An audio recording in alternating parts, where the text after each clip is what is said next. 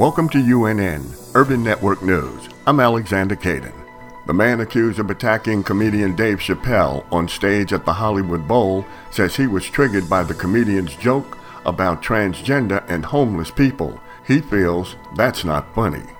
The Congressional Black Caucus issued a call to action for President Biden to cancel all student loan debt. Members of Congress have been calling on the president to take action for quite some time and challenged him to remain committed to an equitable recovery and pointed to the potential reduction in the racial wealth gap. A street inside of New York City's only Army base now bears the name of a Black Congressional Medal of Honor recipient rather than a Confederate general.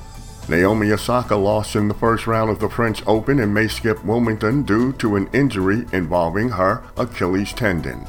A spreading hepatitis outbreak has killed 6 children across 36 states and territories over the past 7 months and has infectious disease experts scrambling to find answers.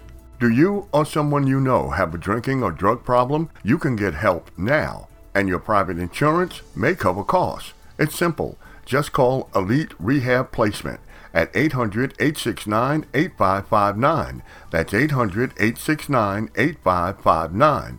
Don't wait. Get the help you need. That's 800-869-8559.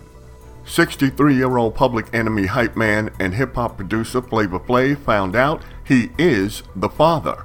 You've been listening to UNN. You can also watch our newscasts on UITVN, Urban Internet TV News. Visit our site and click the UITVN screen. More national news and information for and about people of color is available on our website at myunn.net.